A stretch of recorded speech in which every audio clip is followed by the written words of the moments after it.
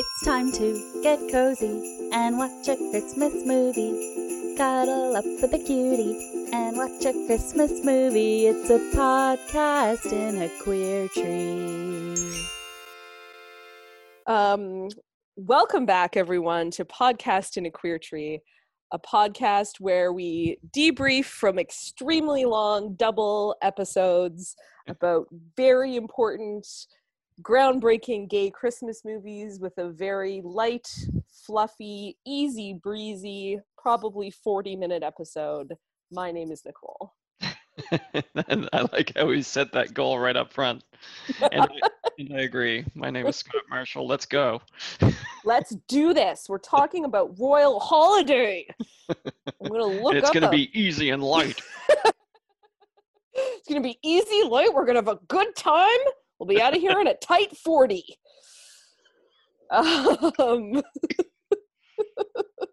One Royal Holiday? This movie Yes. is One Royal Holiday. This movie is like just so light and so much fun compared to the last few that we've done. Yes, like dealt with real subject matter. This movie basically doesn't deal with any substantive. It's all absolute fantasy. Actually, you know what? This movie was actually unintentionally just a really good kind of jumping off point for fan fiction ideas for me. Ooh, So I saw you made. Honestly, that's mostly what I'm going to be talking about today. Oh my God, incredible. Well, you know what? We are at episode 15. Is that, Yes. I think, 14 or 15? This Today's is 15, the 15th, I believe, yeah. So happy December 15th, everybody. Yes. We are more than halfway done this podcast, which The is Ides of December. wild to me. Yep. This will be 60%. And 60%. What better time to start the throng of fanfic enthusiasm than with One Royal Holiday? Scott kicking us off. One Royal Holiday fanfic. Get stoked. Okay, One Royal Holiday. Here's the synopsis. This is a 2020 Hallmark movie. When Anna offers a stranded mother and son shelter in a blizzard, she learns that they are the royal family of Galwick. Anna shows the prince how they do Christmas in her hometown, encouraging him to open his heart and be true to himself. It's all true. Breathtaking. Did you get a bingo? Not quite, unless you can think of somewhere in the movie where there's blatant product placement. Oh, yes. Honda. Yes, you're right. You know, I thought something about cars, but I couldn't think exactly what. Okay, well done. So yes, I did get a line. So that photographer, just because of the picture that gets back to Galwick. Yep. Driven apart by misunderstanding, which of course they are briefly. And we're just friends about her dad and Diane, yeah. Yep. Nicely done. I have groundbreaking news to tell you, Scott, and all of our listeners.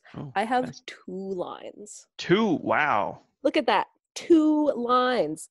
And neither of them are down the middle. I didn't even use the free space. Amazing. I know, this has never happened to me before. Empty coffee cup. Mm-hmm.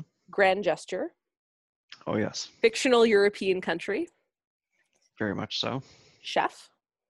Mm-hmm. Seasonal festival. Mm-hmm. Original song or performance. Mm-hmm. Passes the Bechdel test, just barely. Bad blue screen. Oh, such a bad blue screen. Yes. And a single person of character in a minor role. Boom. Yep. Yeah, I had that one as well. Okay, so we open with Anna, our what do you call it in our Patreon? What's our only Patreon level? Plucky female heroine. Plucky heroine. Our plucky heroine shopping in Connecticut, and she's heading to Kentsbury, Connecticut, to her father's inn for Christmas, and she loves it. Is that where it opens, or does it open? Doesn't it start with her in Boston? It opens with her shopping. Oh, does she live in Boston? She might live in Boston. She lives in Boston, yeah. That's where she works at that hospital in Boston. Right, of course. And then she has to drive to Kentsbury, and she gets like halfway there, and that's when she has to drive the Royals the rest of the way. because they meet like at that random donut shop. I forgot that she didn't live in Connecticut. Fun No. fact, Nicole's Trivia Corner. Are you ready? Absolutely. So this movie was actually filmed in Connecticut. Really? Wow. Yes, or maybe Pennsylvania. I can't remember. I'm not gonna lie, I get some of the states mixed up sometimes. Anyway, it was filmed in the States. In June of 2020, it was the first movie on the East Coast to resume filming after everything shut down in March for COVID. Wow. Yeah. So you're welcome, film industry. We owe it all to one royal holiday. So then we cut after she's shopping and she sort of explained to the person who works in the shop what her deal is. We cut to I loved that shop girl. Oh, I don't remember her. She just, that actor made a real choice about the fact that they were doing this scene in Boston. So she was doing some real accent work. I was gonna say she have an accent. It was pretty fun. Yeah. Amazing. Why not? Why not lean into it? Why not? Exactly. You're a day player. You've got a few lines. Go for it. Fucking make it go for happen. it. We're talking about you right now, so it obviously worked. Go show for your it. range. Yeah. Well done. Have fun with it. Who cares? So then we cut to a fancy gala, which we later learn is a gala doctor ball. Doctor ball? The doctor ball is what she calls it to the her doctor ball. To her supportive black nurse friend. Yes. Who's at the desk. So Queen Gabriella and Prince James of Galwick, a fictional European country. Do you think that Hallmark is building the Hallmark holiday movie universe? In the fan fiction that I mentioned earlier, I basically have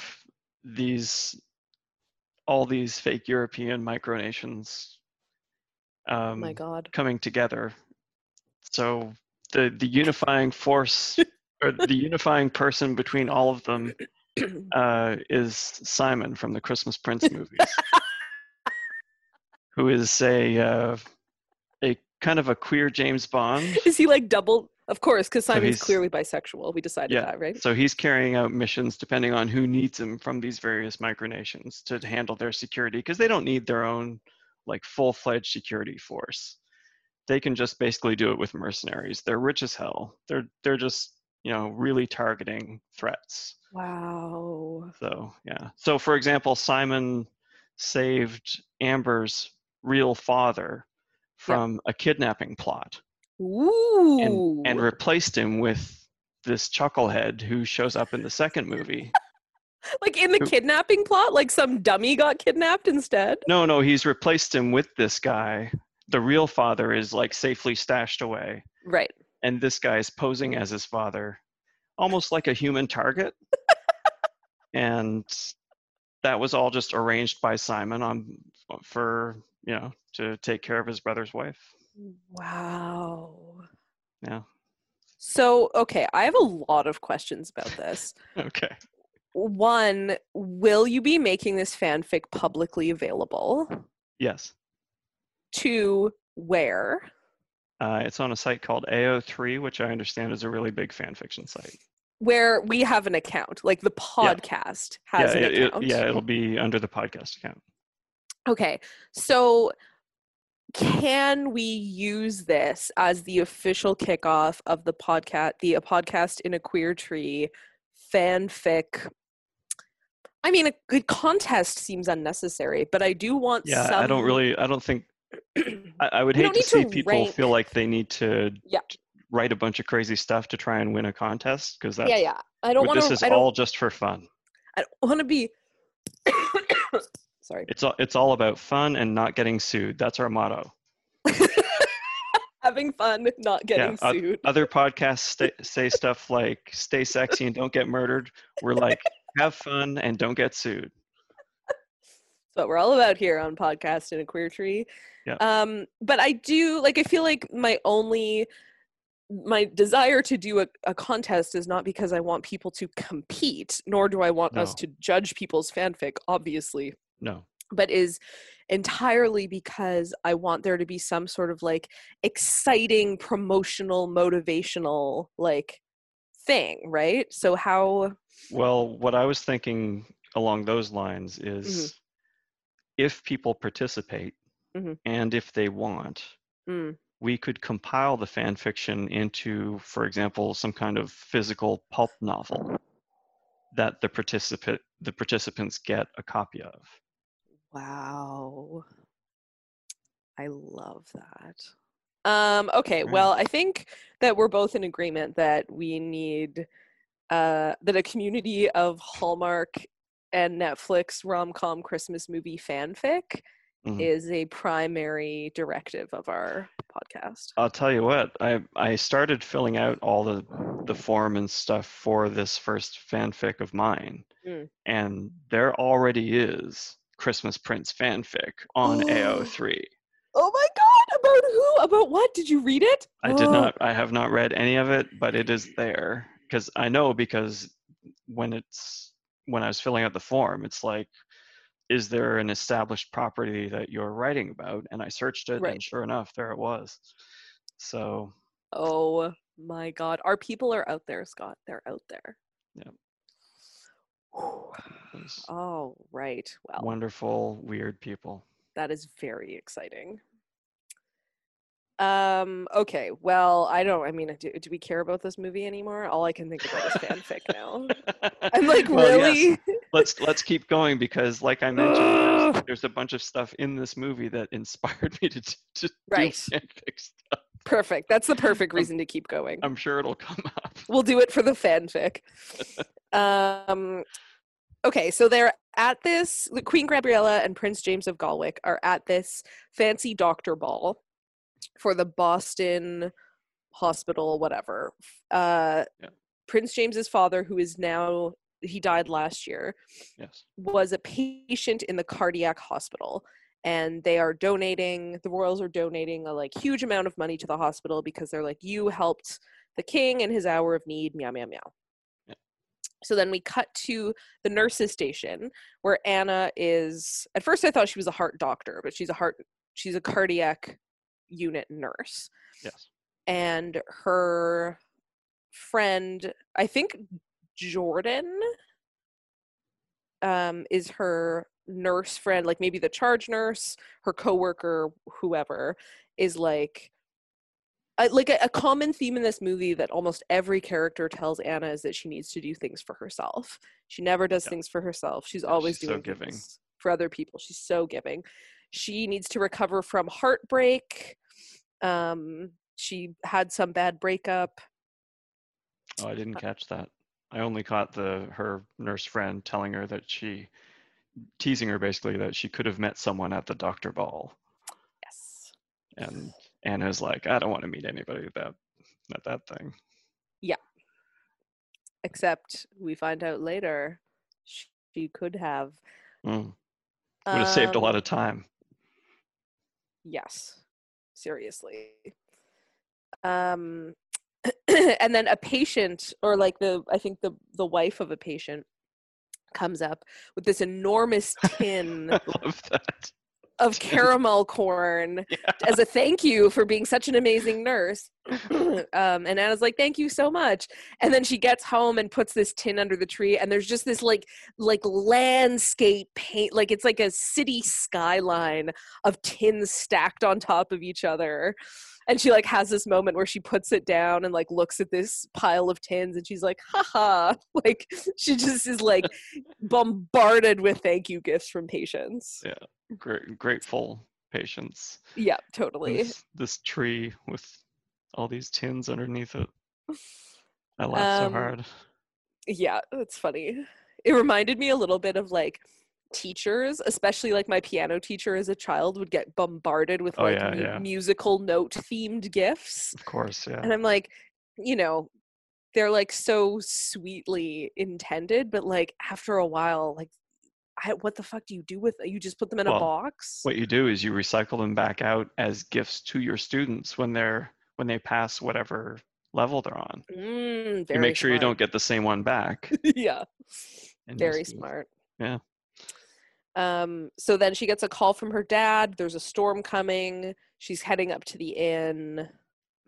They managed to never show the storm.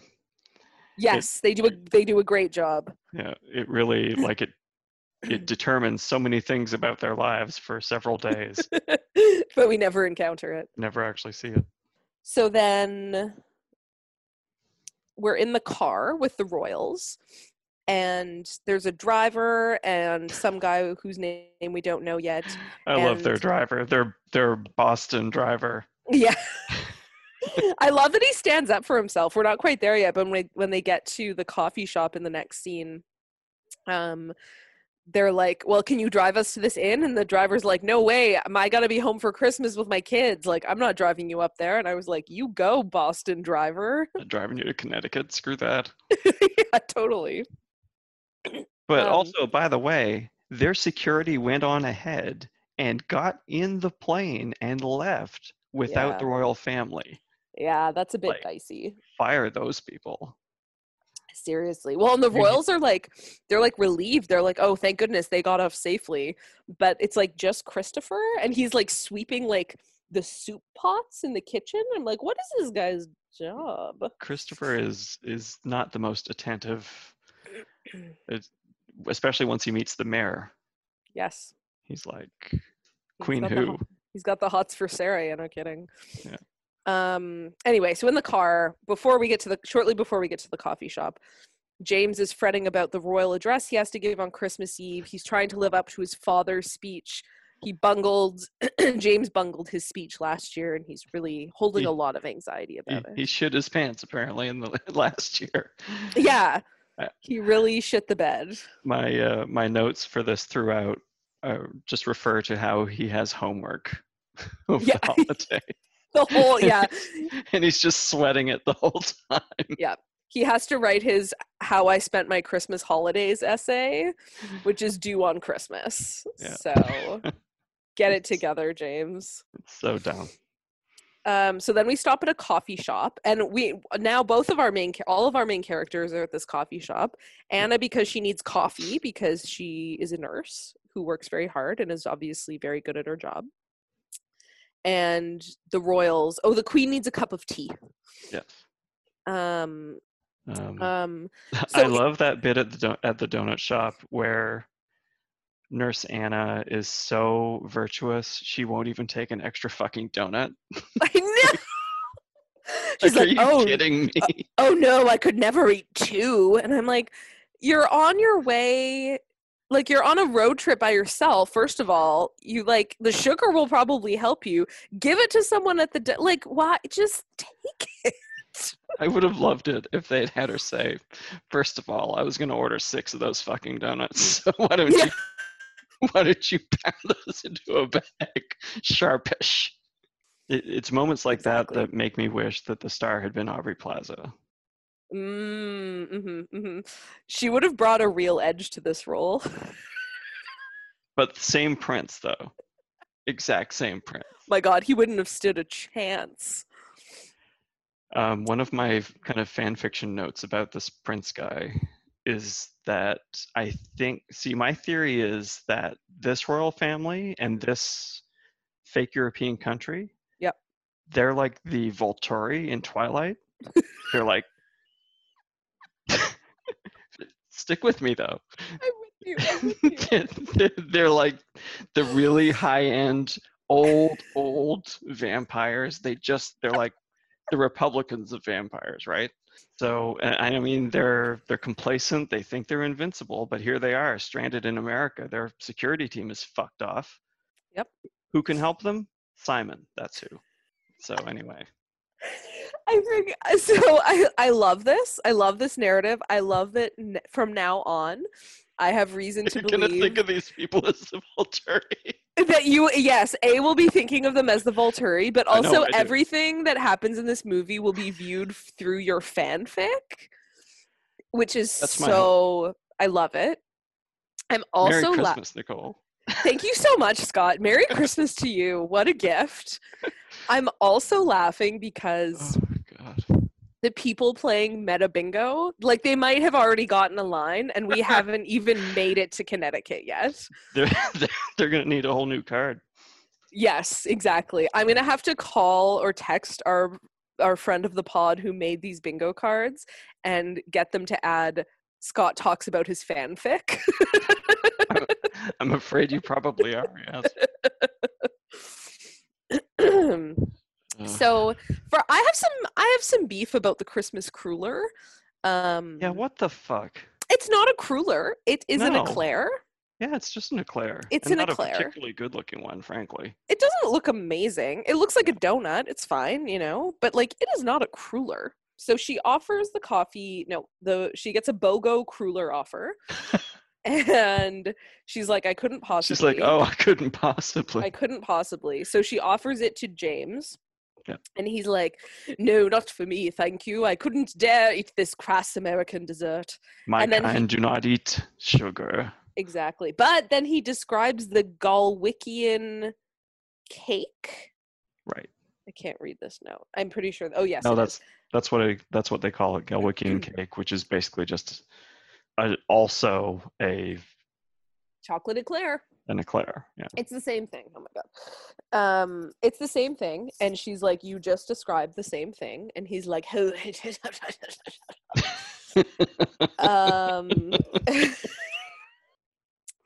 so one by one, you know, Gabriella has come in, the driver has come in, Christopher, the security guy, has come in. Everyone's kind of like, oh, this storm, your flight's been canceled. The driver is like, you know, and Anna's like, oh, I overheard, like, you could stay at my father's inn in Connecticut. I'm heading up there right now. And the driver's like, I can't drive you there. I have kids for Christmas. Peace. So the Royals, yeah, oh yeah, I'm out of here. I got kids. So Anna ends up driving both of the Royals and Christopher in her SUV. Yep. There's no room in the back seat, so James has to sit in the front seat. And wow, is he ever a nightmare of a passenger? Yeah. He's like, you're driving too fast. She hits a pothole and he just like he's holding the tin of caramel corn and he just like throws it all over the car. And she's like, are you kidding me right now? I love how committed they are to that giant tin of I know, it shows up multiple times throughout the movie. So she makes this comment that he's acting like he's never been in the front seat of a car before. And the Queen, then she doesn't yet know that they're royals. So right. The Queen, or Gabriella, and Christopher in the back seat sort of like exchange a look because he's never been in the front seat of a car because he is a fucking prince. And then we find out that the mayor of Kentsbury, Connecticut, Sarah, is Anna's childhood best friend. Yes. We also learn that an annual event, for some reason in this place, is the Christmas Eve pajama ball. Right. It used to be something else, she explains. And then there was some kind of problem and the kids were going to be disappointed, so they decided to have a pajama ball instead. Now it's a pajama ball. And they've done that ever since. So they all show up at the inn and Dad is there and it comes out pretty quickly. The royals are like, hello, we're royalty. Yeah. And they tell him right away. And she still doesn't know. Yeah, they tell him immediately and they try to keep it a secret from Anna, which lasts for like 15 seconds. Yeah, like why? Yeah, I know. What's the point? Yeah, like she basically works there as well, right? Like there's no benefit to keeping it a secret from her. Yeah. So they're like, please don't tell anyone, but now you know. We're leaving first thing in the morning when our plane is like back up and running. And then there's this moment where Anna's like, let me help you with your luggage. And she's like, oh my God, this is so heavy. What's in here? And Gabriella's like, it's the crown jewels. Just kidding, it's shoes. She is nuts. And I love it. The Queen? The Queen is... Somebody suggests, I don't know if the actor or somebody, whoever wrote the script was like, look, I want the Queen to be a little daffy. She's you know, I think she's, unlike James, she's really thriving on this like safely chaotic moment that they find themselves in, you know? She's like, there's nothing we can do about it. I'm going to put on pants and I'm going to eat clam chowder. That's what I'm doing here. Exactly. You know? She's into it. So then we meet Sarah. I think maybe Anna tells Sarah right away as well. Yes. And Sarah's like, "Oh, I'm the mayor. I've been..." Well, because Sarah recognizes them. Right. She's She's like, that guy he looks like exactly like the Prince of Galwick. Galwick. And then she's like, "Is that the Queen?" Anna's like, "Be cool." Yeah. James comes down and asks for a pillow menu. I love that. I wish I could read this note. Fuck. I'm sure I can survive the night. That's funny. And then Anna says, "You're very brave." She's like, "You're very brave." And he doesn't realize she's being sarcastic. He's like, "Thank you." He's like, "Thank you so much. I've overcome a great deal." So Sarah wants to like get a picture of them to promote the events that she's been planning, a Kentsbury Christmas, which is like Kentsbury Christmas, yeah. which is like a 5-day long series of events in the town. Sarah immediately has the hots for Christopher, the like does she ever? The like security detail guy, and he immediately has the hots for her. We should probably mention at some point. I don't know if you saw any of the promotional stuff around this movie, but one of the big selling points was the fact that the lead and I think some other people in the cast are like Broadway stars, or big time, quote unquote stars. Yep. The lead actor. The Prince? No, sorry. Well, the lead female actor. Oh, yep. She actually won a reality show in 2007 where the prize was to be in the cast of a new production of Grease on Broadway. Whoa, she got that through a reality show. Yeah. Wild.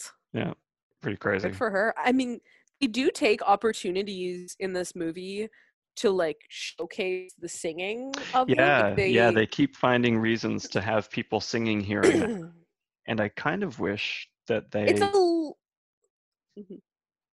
I was just going to say, I kind of wish that they had just had a bit more fun with that and done it more, frankly. Like, why not? You've got these people, shorten these, frankly, kind of pedestrian scenes that you're walking them through, and throw a few more songs in. Why not? Yeah, it was pretty cute. And like Sarah too, like I didn't look up the credentials for basically any of these people, mostly because I didn't really recognize them except the dad. But Sarah's got some pipes. Yep.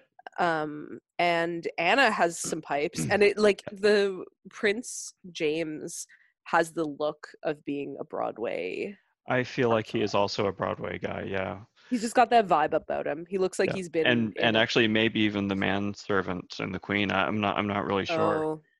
Could be. I wouldn't be surprised if the Queen was. Yeah. But yeah, they're all pretty competent singers. They're like at the dining room, and James is there, and he's like, "There's no place cards." Oh yeah. Whatever. He's like really stressed out that like he's not dressed properly, and then the Queen comes. He's such a fish out of water for some reason. It's for some reason. And then and they bond over their dead parents. This is a really important. Yes. This is an important trope and an important moment where his father died. James's father died like a year-ish ago, and Anna's mom died when she was a young adult. Yeah, I think she said before it was like in her preteens or something. Okay. So like an adolescent. That's an important bonding moment. But then the Queen is there and she's wearing pants, and James is like, "How did you know to be dressed? Like, how did you know what to wear? Why do you have these clothes?" And the Queen is like, "Some people call me an overpacker. I call it being prepared." And I'm like, "You go, Queen Gabriella, whatever." Yeah. So then, I'm getting to my point. James gets a call and he says, "Oh, it's Henry," who I immediately assumed was his boyfriend. Turns out to be the Prime Minister of Galwick. Yeah. So he's like distressed and takes this phone call away.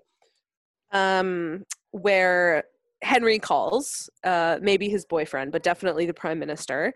And, James is kind of distressed and he takes the call outside, and Anna's like, to the Queen is like, something, that call is upsetting. And the Queen is like, if it were up to Henry, he would he would eliminate the monarchy altogether, or like eliminate the royal family Yeah. altogether. Yeah, and I remember thinking when I was watching that today, like they could have made a lot more of that. Like Yeah. that could have been a Interesting. real, well, yes, that could have been a more substantial reason for James to be the way he is for so much of the movie.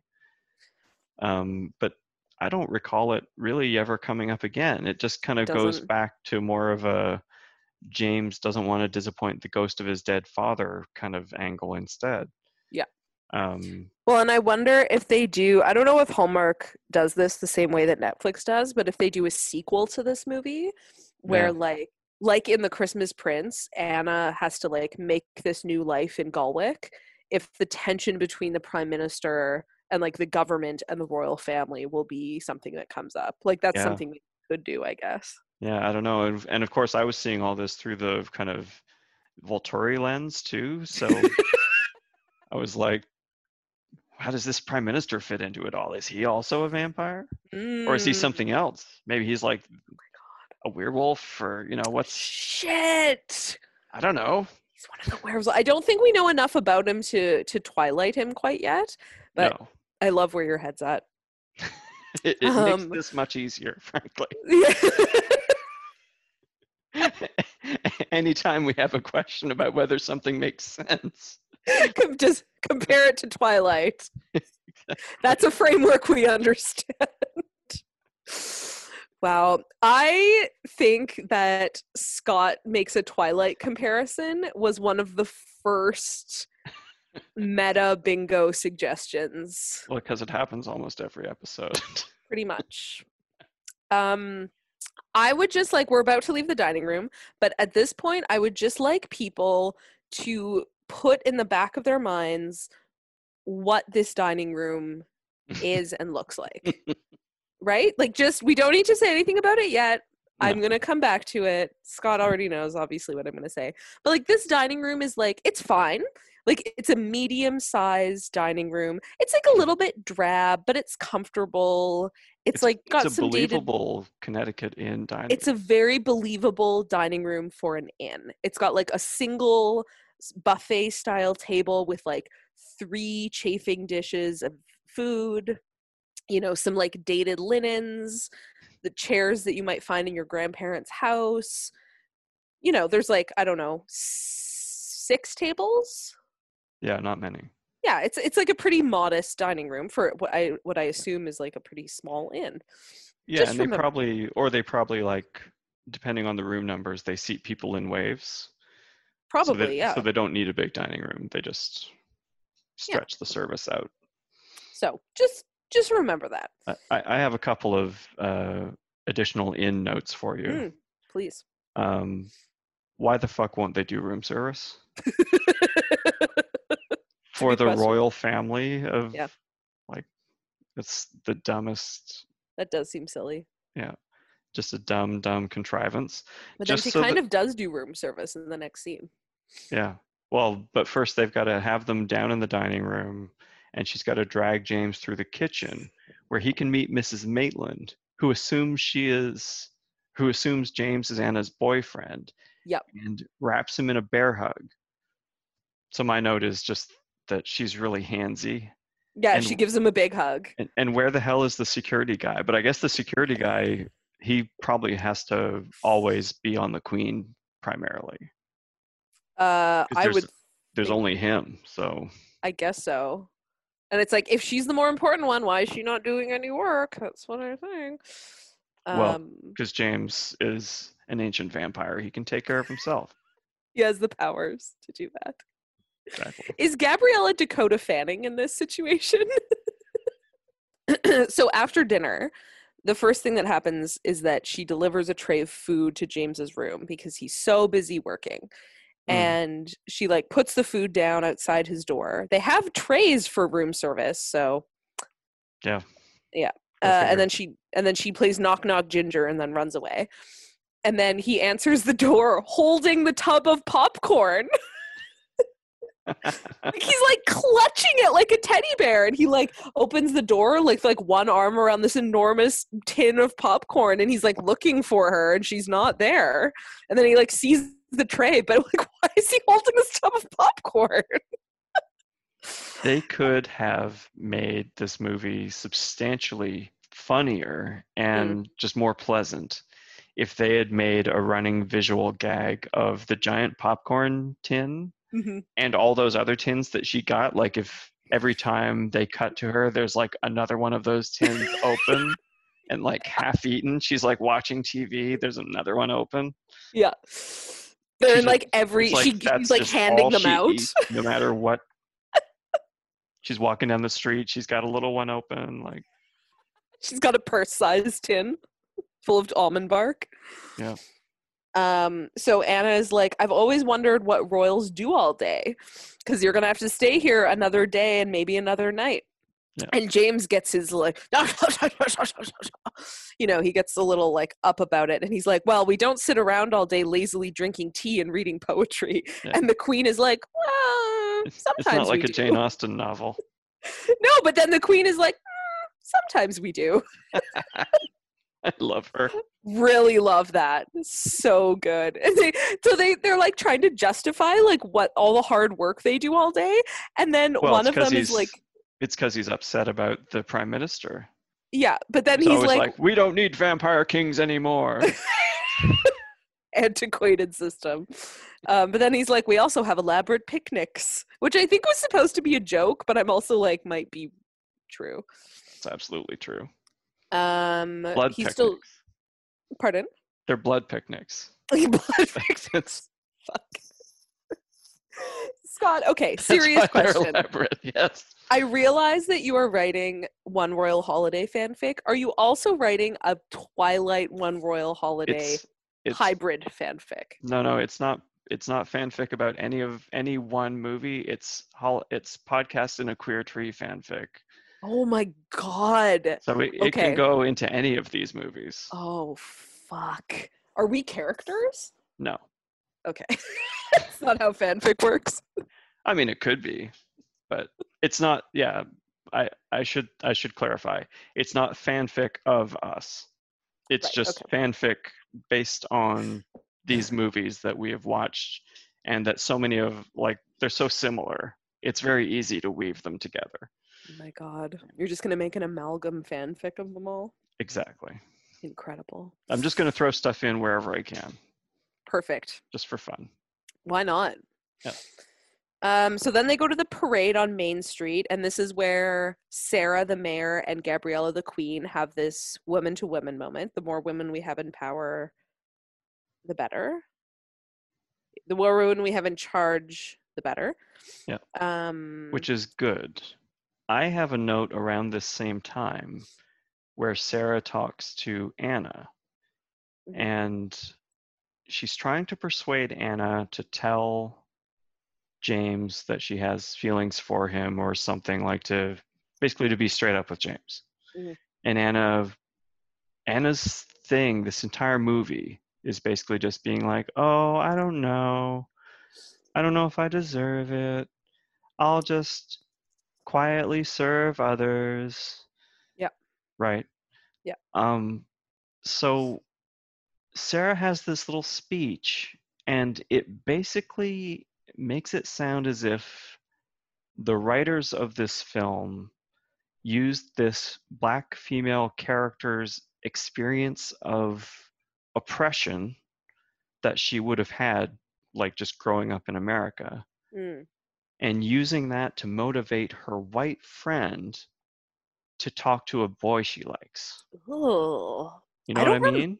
I know what you mean. I don't remember this speech. I must not have been paying very close attention to it. I didn't clue into this. Yeah. Do you remember Anyway, what? it's just something I caught at the time, and it kind of brought me up short. I was like, oh, that's not cool. Like, tonally. Yeah, that's icky. Do you remember? Can you remember? Just because I'm curious, what Sarah says in this little pep talk that sort of like tipped you off about this? I do remember now, actually, because Anna says something self-deprecating, and then Sarah says something along the lines of, well, they said I could never be mayor. Oh, right. And I kind of stopped at that. I was like, why did they say that, Sarah? Yeah. Like, which reason is it? Because you're black or because you're female? Either way, it's shitty. Yeah. But Right. so I don't know. Oh, It was just a moment where I was like, oh, you didn't. that, I'll bet you didn't ask that actor if that was a cool thing to say right now. yeah, like that line doesn't land very well. No. And I mean, It's you never know with this stuff. Maybe it was an editing thing. Maybe it was a script thing. But it's it like was, interesting thinking about lines like that, especially like throwaway lines yeah. in a character whose like self we don't really learn about. Like she's definitely a token character. Yeah. In the sense that she's the only black prominent, semi-prominent character. But You've like, actually alluded to this in a different way with a previous movie about how if one of the terrible side effects of tokenism is that they'll actually give a black female actor an important role in terms of status. Like this like a woman is, judge. yeah, judge, mayor, police Yeah. chief, whatever. Yeah. But as a result, she tends to get fewer lines, and they tend to be more kind of stereotypical, hey, I'm a tough, authoritative woman, and I had to be tough to get to this position, so you better Yeah. listen to what I have to say, that kind of thing. Like Sarah at least feels more real than that, because she is also Anna's old friend. But it felt like they kind of slipped into that mode for a moment there. Well, yeah, and I think it leaves no room. Like, there's no room in this movie for us to learn like why did Sarah want to get into politics? And it's like, like in this movie, we like see her doing all these mayoral duties, but like those mayoral duties in this movie consist entirely of event planning.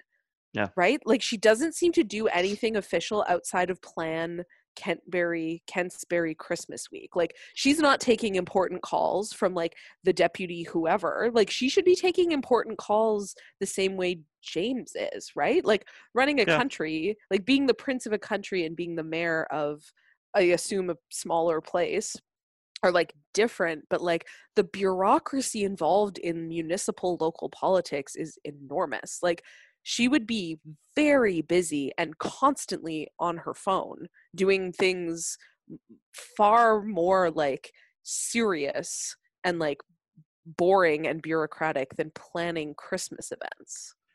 Well, she'd probably do both, right? It's probably not a full-time job because it's a small town. Yeah, sure. But I'm guessing she's the equivalent of Taylor from Gilmore Girls. From Gilmore Girls, yeah. But like we don't see her doing anything. No, like because they're not interested in her being that important a character. They well, just want us to know that she's the mayor and therefore she can be trusted. I also think it's like this interesting, like I remember reading, I wish I could find this article. I'm sure it's easily found about the commitment that Hallmark made in 2020 to quote increase their diversity in their movies by like a certain percentage. And I think that by a certain percentage. Yeah, they literally were like by this much percent. Like that's how they view it, right? It's like not a real change. They're just like, we're going to put more black and brown people. We're going to have one movie about a very normative cisgendered gay male couple who doesn't disturb you in any other way, so don't worry. Anyway, but like they've acknowledged that there's a problem, right? But their solution to the problem are these like numbers based like check mark boxes gestures, and the result of that is that there's one black character in this movie who has an important job in the movie but does not have has an important job in the world of the movie but doesn't have an important role in the like arc of the movie we're watching. And they like, I feel like what you brought up of her being like, everyone said that I couldn't be mayor either, is them trying to speak to like a black experience without actually like making it political, quote. Right? No, like I said, they're just trying to exploit that moment. Yeah. To, for sure. And it's like push. it's a little bit bootstrapsy too, right? Like Yeah. none of this is really said, but it has that vibe of like she worked hard, she pulled herself up, like she overcame all of these barriers. She's so strong. And She's it's like, one of the good ones. oh, and it's like no doubt she had to overcome a lot. Like of course she did. Yeah. But it's like we make this like hero narrative about it, and it's just Right. so gross. And it's like we shouldn't be making hero narratives out of these things, even though people like Black people in positions of power have to work twice as hard to get half as far, right? Yeah. Like people should or do know that that's true. Like, I mean, white people, but like that, it's just like she is more, it's just such an icky narrative, like rather than like making a change in a movie that would be more substantive and like systemic, they just rely on these like gross tropes. Anyway, I could talk about this forever. I hate it. So then they watch this parade, and then James is wearing inappropriate clothes, and he steps in a puddle, and oh my goodness, your foot might freeze off. So Anna and James take a horse and sleigh. That's the carriage ride, yeah. The carriage ride. Weird transport wasn't on my bingo card, but I kind of wish it had been. Oh yeah. Yeah, that's Oh where my they have God, there's they have a little heart to heart where he observes that she's always looking to help others. And how soon into the movie did you assume that she had been the king's nurse? I assumed immediately. Oh. I did not. They caught me with that. It didn't occur to me at all. Oh, really? Okay. Yep. I'm pretty gullible though, so it's not really surprising. My note here about the carriage ride is that James is straining under the pressure of becoming the king of a country no one has heard of. I have a note in the sleigh that when they were having this conversation about how she's always thinking about other people, she says, this is so infuriating. She says, it's easier to focus on other people's needs. And James responds, you've just described the life of a royal. No kidding, right? I'm like, excuse me? Yeah, What wow. needs are you focusing on from your grand palace, James? Yeah, wow. That is so crazy. Isn't it? But again, it's the Volturi, so they're like delusional. Yeah, well, they're like, their attitude would be very medieval. They're like, we allow these people to live Yeah. at our pleasure. Yeah, totally. We allow them to work our fields. You're welcome. Yeah. We only take the occasional virgin. Oh my God, so dark. So back at the inn, I have a quote here that says, someday you shall wear the fuzzy Christmas socks. I think that was a cute attempt by Anna to get James to wear fuzzy Christmas socks, but I think the way she said it, it was very cute and charming. Oh, so it's around here at the end of the carriage ride, because they pass the security guy and Sarah who are walking and who are like, hey, what the fuck? Yeah. And that's when James says, oh, I've known him since boarding school. We were roommates. Right. And I'm like, I immediately was like, that means you were lovers. Yeah, it does. Right? Yeah, Big it does. time. Hell yeah. They definitely had a romance in boarding school. No question. And now he's having a romance with Henry, the Prime Minister. Oh, you think? Oh, yeah. James and Henry, the Prime Minister? Yeah, they might makes sense. They might be a triad. Yeah, maybe. I don't think it's impossible. Huh. Oh no, Nicole. What if the pajama ball can't happen? That's my next note. The pavilion roof has caved in. The pavilion roof. Oh no. The pajama ball. No, it's a health violation. We can't. It's a safety violation. We couldn't possibly. So the pajama ball is going to happen at the inn. Yeah, where it probably should have been anyway. Do they not? Maybe they don't have enough room, though. We're not there yet. Yeah. I don't know if they have enough room. He's never decorated a tree. Oh, There's the part. Sorry. He minored in architecture, though, as you may recall. Of course he minored in architecture. I think, OMG, of course he studied architecture when they're building gingerbread houses. I love how he doesn't offer to, like, I could fix your roof. Like, no problem. Like, why don't you pay? Oh my God.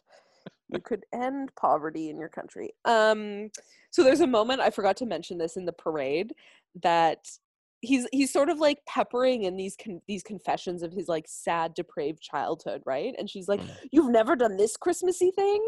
You've never done this Christmassy thing? And he says at the parade that he had never asked Santa for gifts as a child because he was a royal and it would have been untoward. And I'm like, yeah, no duh. Wow. Like, you don't get sympathy points for that, bro. Sorry.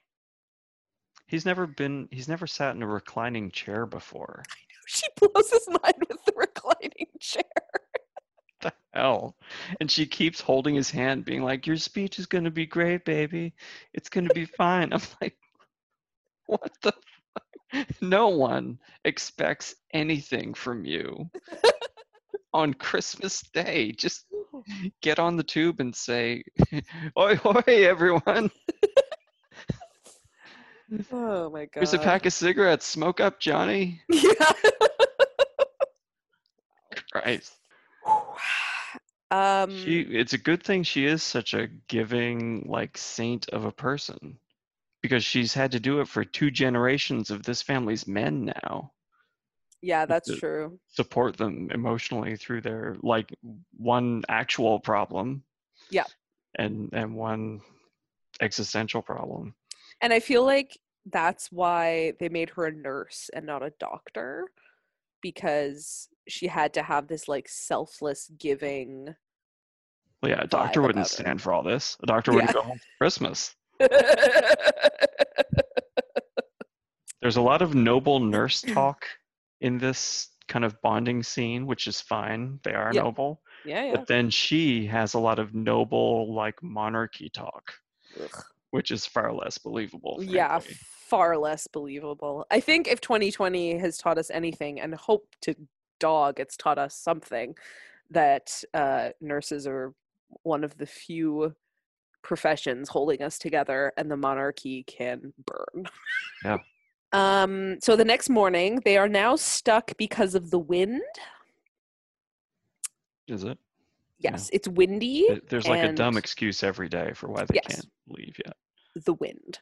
Yeah. He is good at decor. This attic is very organized and not dusty. Oh, they play snowball baseball.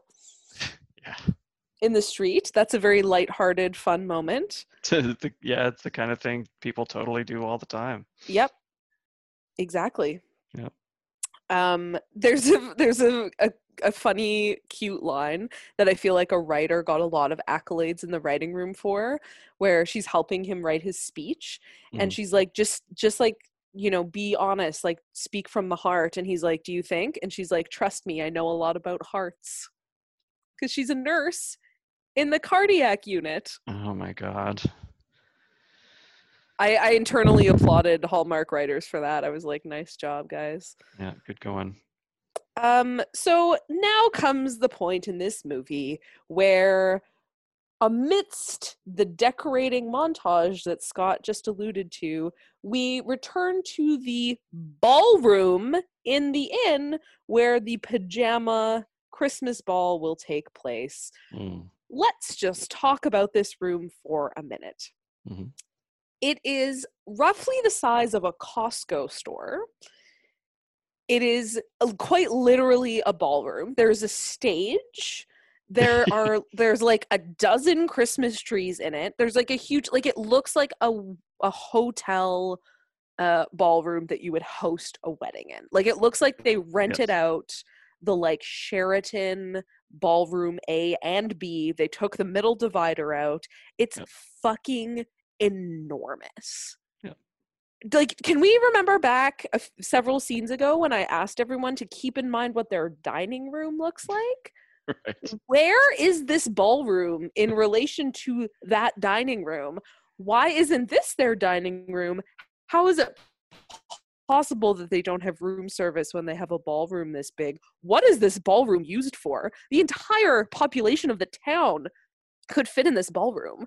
And I have later. I am baffled. I have so many questions, none of which get answered about this ballroom. Like, it's so blatantly a different location. They didn't even try to pretend like it's attached to this inn. It's ridiculous.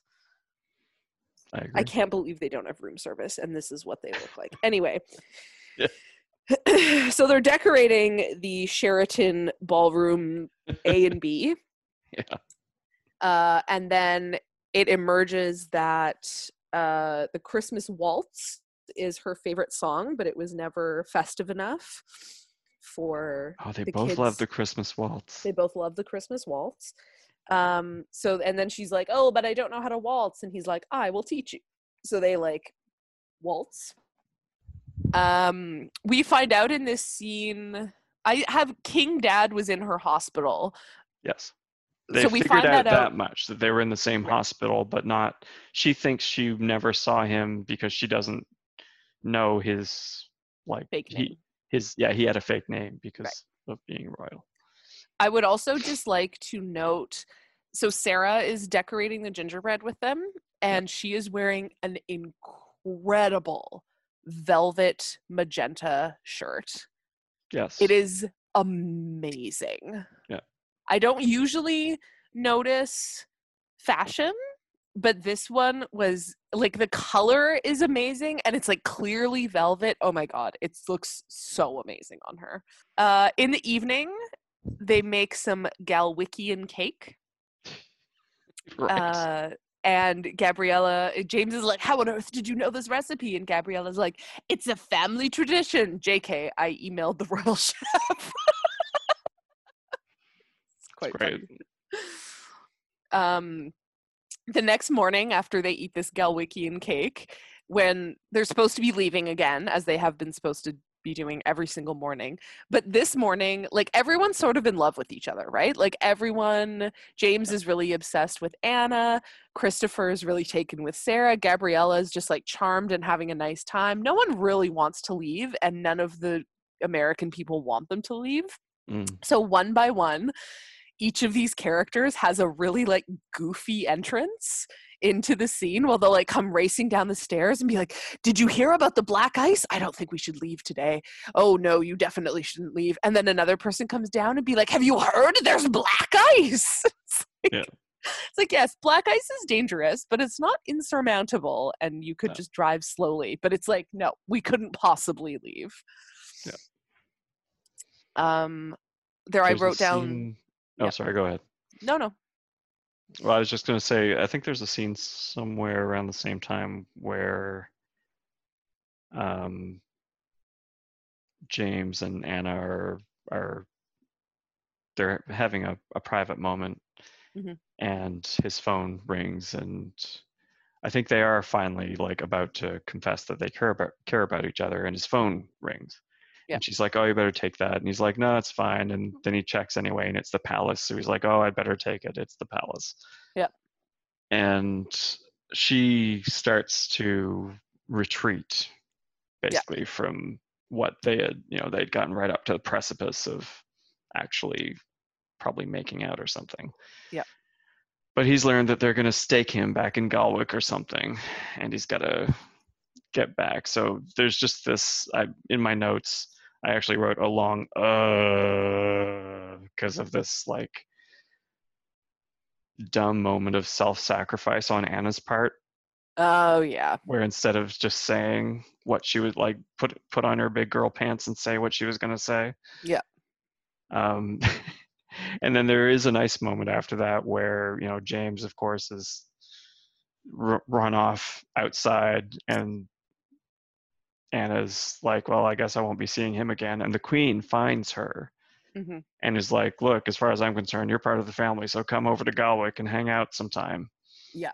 And Anna's like, oh, thank you so much. And then the Queen says, I left something for Diane. On her bed. On her bed. And I was like, oh, God, what did she leave her? Like a horse head? Yeah. Yes, that was funny. And it turns out she left a beautiful gown for Diane to wear to the not pajama ball. Yep, not Gwyneth Paltrow's head in a box. As I thought it would be. Weirdly. I have a note that what's her name? Anna's dress has pockets. Oh, does it? Yes. Wow. Every person who's ever worn a dress noticed this. I mean, I guess if you haven't worn a dress, you might still have noticed it, and maybe if I you have not, but I've heard Dr. Slip complain about this issue many times. It's crucial. Yeah. It's crucial. Dress wearers and even pants wearers who've ever experienced a pant without a pocket. Yeah, or like one of those short ornamental pockets that's only like the depth of a quarter. Yep. I wore a pair of put your keys in it. I wore a pair of jeans today that didn't even have, they were just completely sewn shut. They didn't even have an ornamental pocket. It was just a complete facade. Nice. Infuriating. So her dress has pockets, which great job, costume designer. Funny you should mention that, because my next note is about how they're back in Galwick, and you see them in like their royal clothing. Yes. And he's in like his red outfit with the sash, and my note was, I see that the undead prince shops at the same tailor as the kings of Aldovia and Belgravia. He's probably like the same guy, just goes around from country to country. And oh my god, is that going to make its way into the fanfic somehow? I think so, yeah. So I only have a few notes left. We're pretty much at the end of this movie. So he makes a grand gesture. I have a note, how far is Connecticut from Galwick? Because they like make it home to Galwick and then... Yeah, they're on an international flight. Aren't they losing time going back? They would be losing time going to Galwick, yes. Yeah, so he has time to like, they get there, he makes his Christmas speech, and then shows up for the pajama ball, like presumably within I think the ball is like that night. Like this all happens in like 8 hours. The travel time doesn't make any sense. It makes no sense. Like it almost seems as if he should have done his address from a remote location, just videoed it and sent it to Galwick, and they broadcast it. Weather. And he just stayed there the entire time. So then we find out there's this scene where it turns out that she was his dad's heart nurse. And man, he gets so turned on at how well she took care of his dad. And I'm just like, are all Hallmark and Hallmark adjacent movies just like men getting horny for caretakers? Like, it happens there's something to that, sure. So consistently, Scott. And it's like... I have a note around here where he's delivering his speech for his Christmas Day speech. Because he cries in that speech, right? Yeah, he gets emotional. And people love it. So I'm like, a vampire who cries. And he can apparently also teleport. I think that was my explanation for how he got back. Oh, of course, he can teleport. Like Nightcrawler in the X-Men, he can teleport. Shit, of course. So that makes that easy. My next note is about her being the dad's nurse. Henry was Max, and then she's like, "Oh, Max, I fucked him once." And you're his son. Oh, man, he loves you. He talked about you all the time. Dark. I love it. The ball is very posh. Is it? I don't even remember it. That's just my note, that it's posh, and then they have the pajama party, and he gives her royal slippers. Okay, I have one note before the royal slippers. Those slippers are my last note. Okay. I just have a note here that says, what is a Christmas wish? I think at some point it's like, oh, my Christmas wish came true. And I'm like, wait, what? Yeah, what's a Christmas wish? What's a Christmas wish? Is that a Galwickian thing? I don't fucking know. I think she something says they do when you make those cakes? I'm very curious about the logistics of a Christmas wish. If you know, dear listener, please send us an email at apodcastinaqueertree@gmail.com. And for the love of God, tell us what the fuck a Christmas wish is. And even if you don't know, tell us what your Christmas wish is. Yeah, tell us your Christmas and then we'll see if they wishes. come true. I love that. Yeah, what's your Christmas wish? Let's start a new tradition where making a Christmas wish means sending your favorite queer Christmas podcasters your Christmas wish. Actually, remember we talked at one point about getting people to send in their Santa lists too. Oh yeah, Santa letters. We were going to collect Santa letters. Yeah, so if you want to send in your Santa letters, we have a lot of dreams for this podcast. We will forward them to Santa, but we will also read them for you. So yes, my last note, are these slippers supposed to be super romantic? Am I missing something? I do not understand this. My similar question was, are they married now? This is the Galwickian proposal. Yeah, what is the significance? I mean, apart from the last moment, like last ditch fairy tale appearance of these slippers. Yeah. Like, but what? Like, she is like so astonished and like honored and surprised. Like, he literally might have pulled out an engagement ring for her reaction. I honestly felt like I'd missed something. Like, were these slippers mentioned earlier in the movie? Are they? So. Do they mean something that the audience wasn't let in on? What the fuck is happening in this scene? Yeah, I don't know. Did you get them at the airport? It kind of looks like it. It kind of looks like there's like some symbol on it, which I'm assuming is like the Galwickian crest of whatever the fuck. But it kind of we looks... couldn't tell what the fuck it was. Do you think it's a little weird that she mentions that when she was his dad's nurse, he used to talk, like the dad used to talk about his son, and if she ever met his son, he'd treat her like a princess. And I'm like, is the dad pimping his son? Like, does James need that much help? That, I mean, he asked for a pillow menu, so yeah, I would say he needs that much help. I feel like pillow menu is some kind of code in Galwicki. It's like flagging. Yeah. Okay, well, I would really invest in a triad of Henry the Prime Minister, James the Prince, and Christopher the Security Detail. I feel like they would all be really generous with each other. I feel like Henry is a brat. Do you have any other thoughts about One Royal Holiday? No, honestly, I'm still just thinking about fanfic at this point. So this movie was fine. It was really dumb, and I wish they had these Broadway people. I wish they had done more musical stuff with them, because why not? It's what they're good at.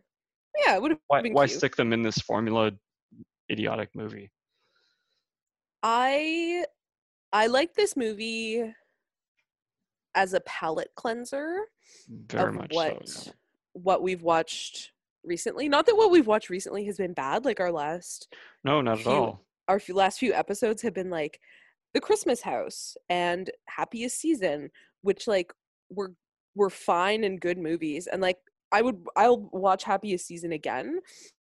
Okay, well, we did it. Thanks for listening, everyone. Yep, thanks everybody. Thanks, Nicole. Yes, thank you, Scott, for your endless Twilight references and your forthcoming fanfic. I'm sure they'll run out sometime. Please don't. I hope not. We've only got a few episodes left. I highly doubt that. it does seem unlikely. As long as Hallmark keeps throwing these tropes up on the screen, it's exactly. Yeah, it's probably going to happen. There's always a Twilight reference to be made. Yeah. Okay, well, we'll talk to everyone tomorrow. You have been listening to Season 1, Episode 15 of A Podcast in a Queer Tree by Nicole Marcoux and Scott Marshall. Visit apodcastinaqueertree.com for this episode's links, plus our social media and a link to our Patreon. Don't forget to play bingo along with us when you're watching holiday movies. You can find the cards at hallmarkmoviebingo.com.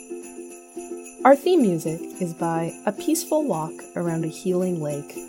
Thanks for listening. We hope you'll join us again tomorrow, but whatever you do, we love you. Happy holidays.